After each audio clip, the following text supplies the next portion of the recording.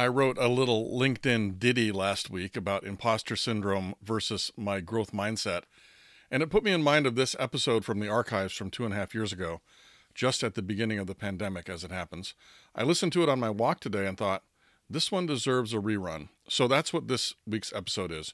A rerun of episode 65, Tips and Tricks for Outsmarting Imposter Syndrome. One thing you'll notice, and I didn't edit this out, this episode is from when the podcast was still called All the Responsibility, None of the Authority. A great name, but not as good as the new name, The Secrets of Product Management. But all the links I mentioned still work, so feel free to go to secretsofpm.com/65 or alltheresponsibility.com/65. You'll end up in the same place. With slightly updated show notes, I'll put a link to that LinkedIn post I made last week, just to make a little bit of an addition. Now, as I mentioned in the episode, it originally grew out of a pep talk I gave myself, which I still have to give myself regularly. It's an evergreen topic, and I hope you enjoy it and find it valuable. Without any more ado, here's tips and tricks for outsmarting imposter syndrome. Now, I may seem very confident, and there definitely are things I'm confident about, but like a lot of people, there are times when I have serious doubts about my capabilities, my knowledge, my achievements, and so on. I'm always questioning or second-guessing my own ideas and skills, wondering if I really should be sharing them out to you on my podcast episodes, or if I'm prioritizing my backlog correctly, or if I am the right person to take on this new project.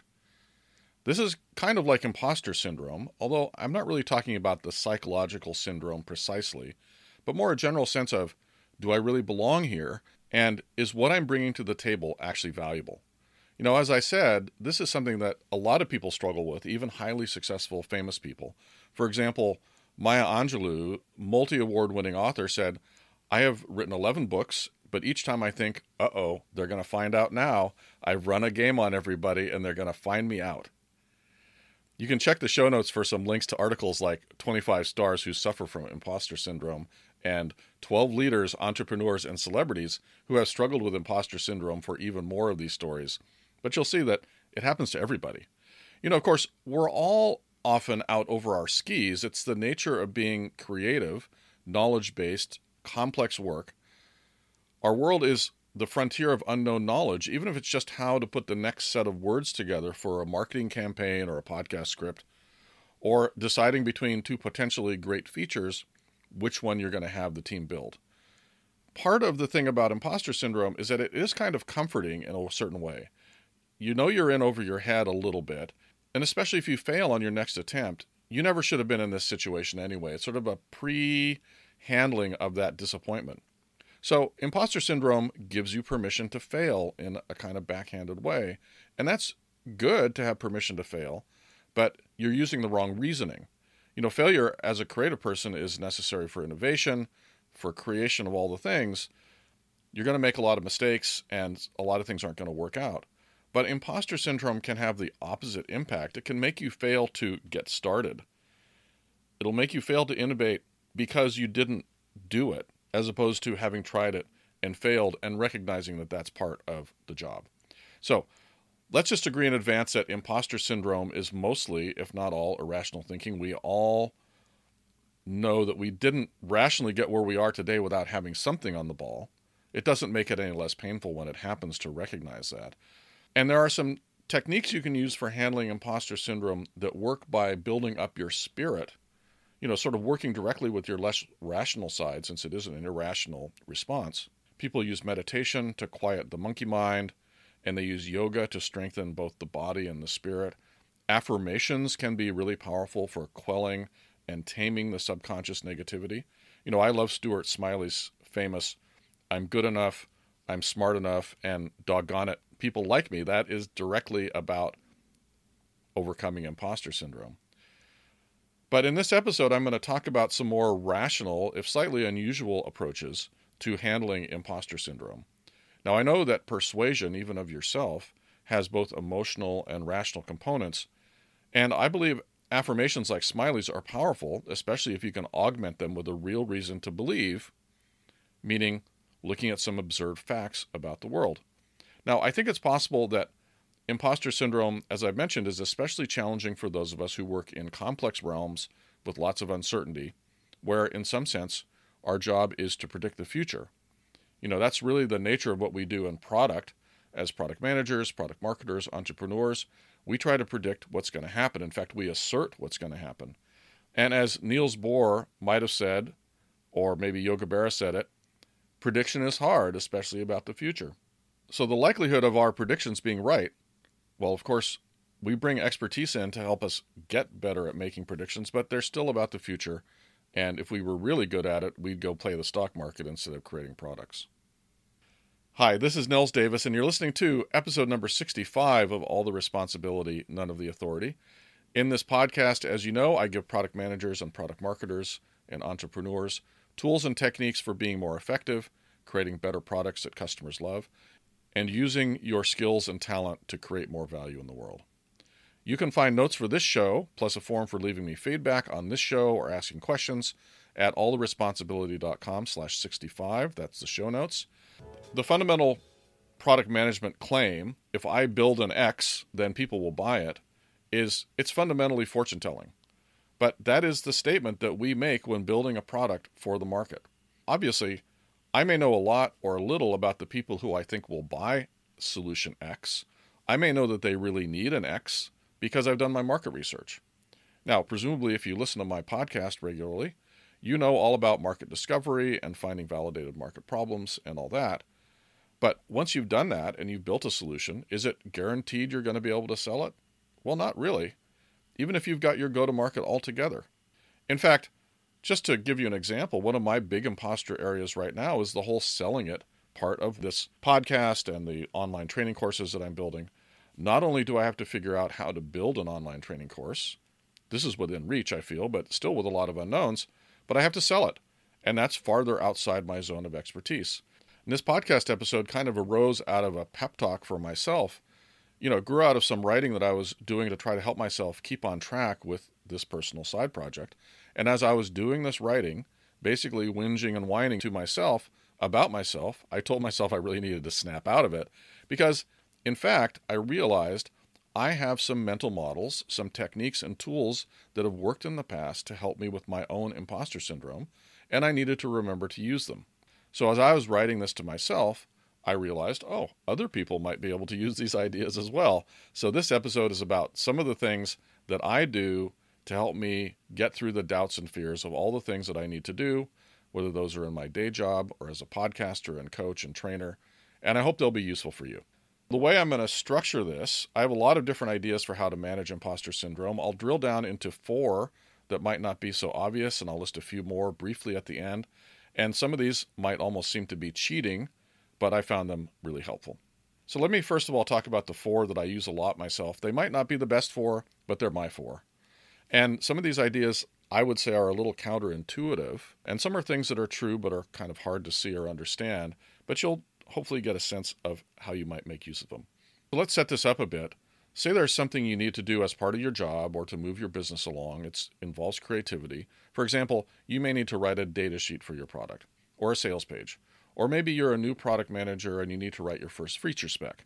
Whatever it might be, something that you consider challenging, that's outside your comfort zone, and for which you're worried that your effort will expose you finally as an imposter.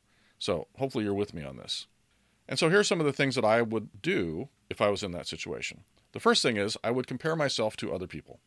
So I know, hang on a minute, I know what you're thinking. There's a great saying that I learned from a Buddhist friend. You are not better than anyone else. You are not worse than anyone else. You are not the same as anyone else. And that is a good way to think about you and other people most of the time. And it's not just Buddhists who are against comparisons. Everyone warns against comparing yourself to others. And it is true that, as with most of the advice I have in this episode, it can be pernicious if done too much or not done correctly. But there are times, I've found, when comparing yourself to others can be very helpful. And this is one of those times. So I'm going to suggest that you compare yourself to others who are successfully doing what you need to do to see if they have some kind of superpowers, to see if they have some intrinsic advantage that you don't have that enables them to succeed. And there's actually 2 possible outcomes of this assessment, right? First of all, maybe they don't have superpowers. They don't have superpowers around this activity. Then maybe the fact that you don't have superpowers either doesn't mean you can't do it. or means maybe you can do it. If someone else can do it, then I can probably do it, with the parenthetical, if they don't have superpowers. So this is a very useful tool to use to say, oh, there's that other person who's successfully doing this thing. Does that person know something I don't know? No. Have they maybe done it more often? Something like that. That's not a superpower. That's practice. And then you can look at them and say, oh, well, if they can do it, I can probably do it. I use that all the time. What if the person you're looking at does have superpowers? Well, again, there are two possibilities. First, maybe you can actually just borrow or swipe or appropriate what they do, or hire them to do it for you. In other words, instead of counting on your own ability to do the thing, you start using their ability. Of course, this means you do have to be decent at appropriation or at getting someone to do the work for you. But it means maybe you don't have to do it yourself, and the best approach is to get someone else to do it. But even someone who's very successful, who does have superpowers, that doesn't mean you can't be successful enough at that task even without superpowers. So mostly, in most situations, you don't actually have to be the best. Say the person you're looking at is the world's best person at writing data sheets. Well, you're never going to be as good as that person, even if you did have superpowers, because they're the best. But maybe you can be not that great at writing data sheets, but still be good enough to write a data sheet that will do the job for the moment. You just have to be good enough. Now, I always think about Jay Abraham. He's one of the most famous and successful and just all-around amazing marketers in the world. He's the best, and people pay him literally hundreds of thousands of dollars an hour to consult. But that doesn't mean that thousands of other people can't also be successful marketers, even if they don't have Jay Abraham's superpowers. How do they do that? Well, one is they copy him, right? And he is very open about sharing his techniques. They don't really give you superpowers, but they're things you can swipe. And of course, they can pay him to do the work. That's another alternative. Or they can do marketing that just isn't as good as what Jay Abraham would do, but is good enough. So that's the whole comparing yourself to others thing.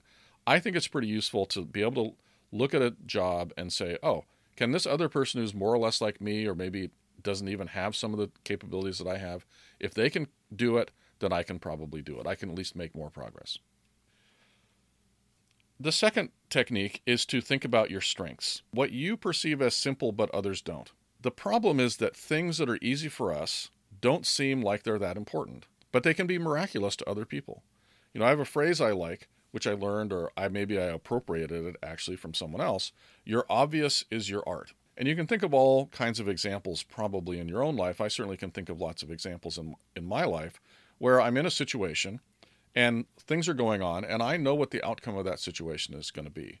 Maybe I'm in a meeting and there's a bunch of people talking about something. I kind of obviously know what the outcome of this conversation is going to be. I know what it has to be based on the initial conditions. But all the other people in the meeting have to discuss it for hours and hours before they can recognize that the solution has to be the thing that I immediately saw. Now, this happens to be a particular strength in some situations for me. Other people have other strengths. A lot of times people who become artists and things actually become artists because for them it's obvious how to draw a circle that's round.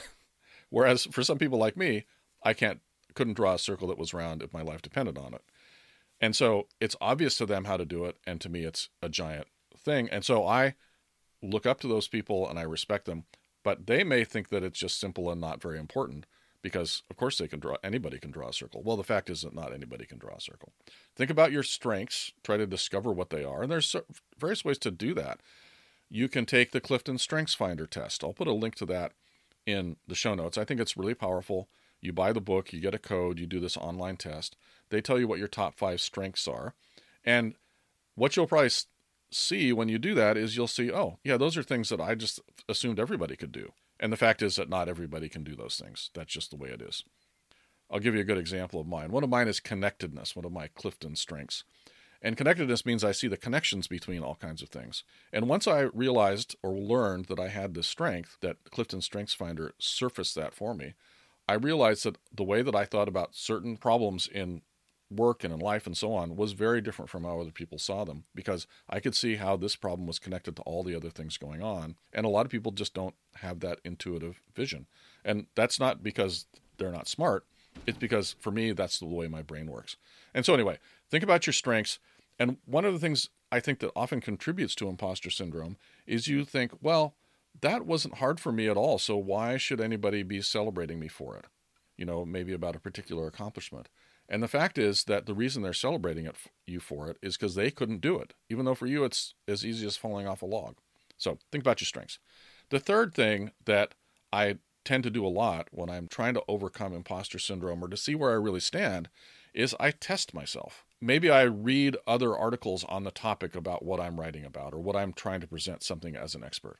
I want to see if the thing that I'm trying to contribute, a different perspective, a different or better way to explain something, or a deeper insight, is actually real. For example, maybe you're an expert on roadmaps, or you think you are, having been recognized as such in the past by your colleagues or something. But you see there's all these other people out there doing trainings and courses and writing articles on road mapping and how to build a roadmap and all that. This is a product management specific topic, of course. So then you think to yourself, well, are you really an expert? Maybe you're over the hill. So what I recommend is finding a few articles about road mapping from these experts and reading them. Do you agree with everything in those articles? Are those articles wrong in any way that you know about? If someone came to you and said, I read this article on road mapping and I'm going to follow it, would you have some ideas for that person about how they could be more successful rather than simply following that article? The point here is we often think that other people who present themselves as experts are experts. And maybe they are, maybe they aren't. But that doesn't mean that you're not an expert. And so I do this all the time. As you know, I wrote a book about product management. So I'm always going out and looking at other books and articles about what is product management all about. And I look at those and I say, are there things that I agree with in this article? Are there things that I disagree with? Are there things that I hadn't thought about before? Are they mentioning some things that I think are really important? And what I find a lot of times is, no, they're not mentioning those things that I think are important that I covered in my book. And so what this does is it helps me continually refresh the sense that my book has valuable information about product management that isn't actually easily available in other articles. Now, the other articles often have really great stuff that I don't cover. It doesn't mean that my book isn't still interesting and gives you good tools for thinking about product management because there's all these other things out there. So testing yourself to see where do you really stand. Pretty powerful technique. Finally, one thing you might find when you test yourself is, there is some stuff you don't know. And so you might want to do some learning. You might want to fill in some gaps that have opened up since the last time you were an expert. Chances are you're still an expert, but there's some areas where you should know more. You're going to focus on your strengths. If you thought, well, I need to learn more about marketing, but if you're like me, if I wanted to learn more about marketing, I would not go take a graphic design course because I know that my strengths do not include being able to draw stuff and being visual. I'm not visual. But I could learn a bunch of stuff about analytics for marketing because I am analytical. I might say, I see a gap in what I know that is aligned with my strengths, and I'm going to go fill that up by going and doing some learning, and then I can feel less like an imposter or somebody who's not prepared. That doesn't necessarily make me feel like an imposter, but it makes me feel like I need to know more about this thing to feel like a real expert at any rate. Learning, that's a really useful thing. It can be a rabbit hole. The pernicious side of this is you can just say, well, I don't know enough about anything, so I'm just going to only learn about stuff, and I'm never going to do stuff. And you really have to manage that. It's very easy for some of us to just say, I am going to go learn all the things there are to know about all the things, and never come out and do something. I have been guilty of that in the past. I try to resist it. I love to learn stuff, and so I think a lot of people love to learn stuff, and so we're always buying new courses and things like that. But you can't do that forever. You actually have to go actually do stuff and take all the stuff you've learned and apply it. Those are 4 techniques I used. Compare yourself to other people. Think about your strengths. Test yourself, test your knowledge, and if necessary, learn to fill in gaps that I feel can be really powerful to help overcome the sense that you don't know what you're doing, or that you're not the best person at something, or that maybe you're being celebrated in a way that you shouldn't be because you don't really deserve it. These are all sometimes in conflict, these 4 things, and each can be pernicious if used too much or incorrectly, so be careful. But there you go, the 4 things. I'll put those in the show notes. Let me give you a few more ideas about defeating imposter syndrome, some of which I use and some of which I got from looking at articles and getting some people's advice when I was working on this script. I can often use reasoning from first principles to help me validate my own thinking. This is useful if you have what you think is a new or innovative idea, But maybe you're concerned that since no one else has had the idea, maybe it's no good. So one thing to do is to go back, and see, given, for example, what the goal of product management is, which is to create a product that solves a problem that people want to pay for, people want to pay for the solution. I've used this reasoning from first principles a lot when looking at what I put into my book to make sure everything makes sense, right? That it kind of obeys the laws of physics of product management. Reasoning from first principles, really powerful tool. You may have heard about it in the context of Elon Musk, who uses this as a mental model. It's very powerful. Lots of people do this. And so I think if you can think about, well, what are the things that absolutely must be true? And can my idea arise naturally from that? Or does it conflict with things that must be true or something like that? It's very powerful. The second thing, it's valuable to remember that you're not that special. I know that if I have imposter syndrome, then other people do as well. And that means that I'm not the imposter. Everyone is, or maybe none of us are, or it's just a feeling that we all have. And if everyone is carrying around this feeling, it must not be about me. In short, you can kind of give yourself a break about it because you're just like everybody else. Similarly, I know that if my product or project or team or company has challenges, then it's likely that other products, teams, projects, companies have similar challenges, even my competitors. Because, again, even though we want to be, we're not that special. And so I always think about that when I have a competitive challenge with my product. I always think, I wish my product didn't have this thing that it does wrong, or I wish it did this thing better. And then I always think about, well, I bet the product manager on my competitor product has the exact same thoughts with respect to my product. It's just in a different area where we happen to have a strength and they don't. And so I always try to make sure that I'm trying to keep myself grounded in reality. I may not be perfect, but I know because of reality that the chances of them being perfect and being way more perfect than I am are not that high. So you can use this idea of not being special in the other direction as well. If I'm struggling to do something and I know that other people who are not special can do it, it makes it more likely that I can actually do that thing. And so it may make me feel that, I can solve this problem or I can fix this issue if I apply myself a little bit more, or maybe put myself in the mindset of some other person who has already solved the problem. Or indeed, maybe I can even go ask them how they solved it. So the fifth one, I recommend celebrating your past successes to remind yourself that you are capable of achieving great things. In fact, I recommend not just celebrating, but learning how to craft those successes into engaging, emotionally resonant stories. I described that in the last podcast episode, number 64, Go to Market for Yourself. It's all about how to turn your accomplishments into great stories that you can use in job interviews, but you can also use them to help recognize that you're not really an imposter. I also have another podcast if you're interested in even more techniques for helping get through creative blocks, because creative blocks is another side of this, I think. Often when you get blocked creatively, you start to think, well, I'm no good. How did I get myself in this position? They're all going to find out that I'm a fraud, all that kind of stuff. Once you get through that creative block, those feelings often subside, at least for a little while. So I put some powerful creative blockbuster techniques in episode number 59 of the podcast called Creative Blockbusters for Product Managers, which you might want to take a listen to. They're very powerful. I use them all the time as well. And one other thing, I find that if I talk, that is out loud, about a problem, I'm more likely to solve it. My subconscious is better at creating solutions if I'm talking about something. And in fact, I'm not that great at solving problems simply by thinking about them. Unlike some other lucky people, I'm also not good at solving problems by drawing pictures. That's a skill I'd love to have, but I just have accepted that I do not. I instead talk to myself. And I can do this by talking to myself when I'm totally alone. I don't actually have to be talking to anybody. Although that can be a good way as well. One of the best ways to solve a problem, and I talk about this, I think, in that Creative Blockbusters episode, is trying to describe a problem as you would to a smart 6-year-old. That's a Feynman technique, Richard Feynman. And I find that can be really valuable to help me think through a problem.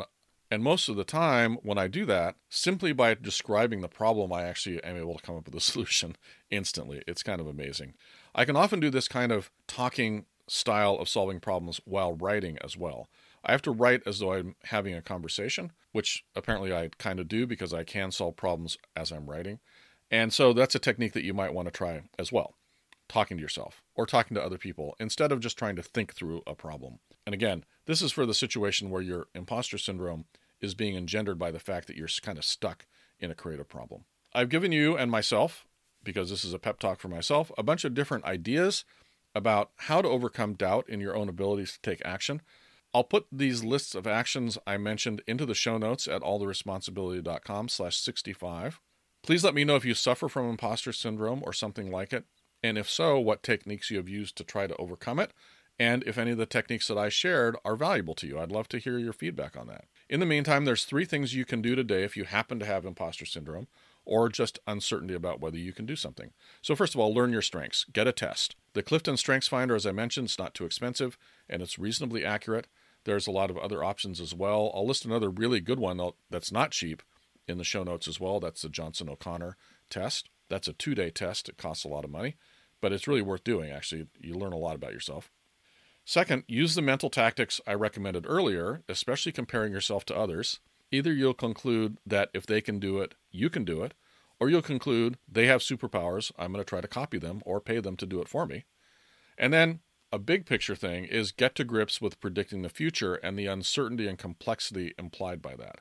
I'm going to mention this tool that I've used. I haven't done a podcast about it, but I think I will do soon. It's called the Knafen model. You will not know how to spell that unless you already know it.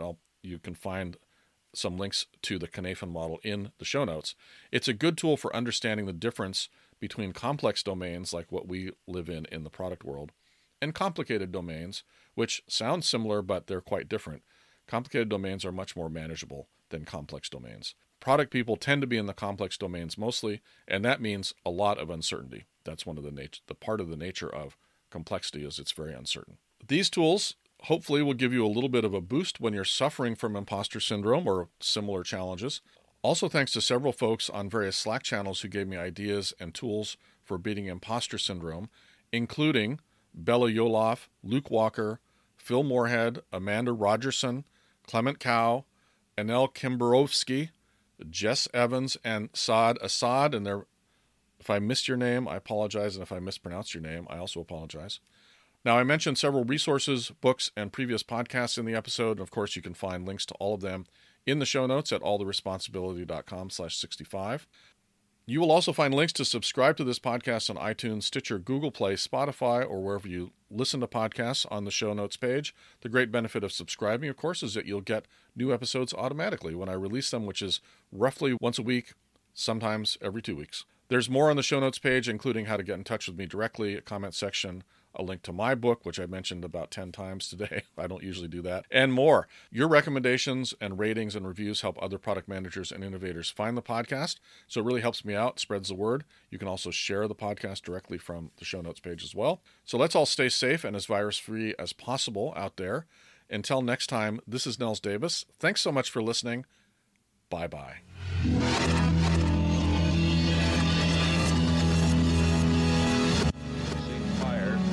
4, 3, 2, 1. We have ignition.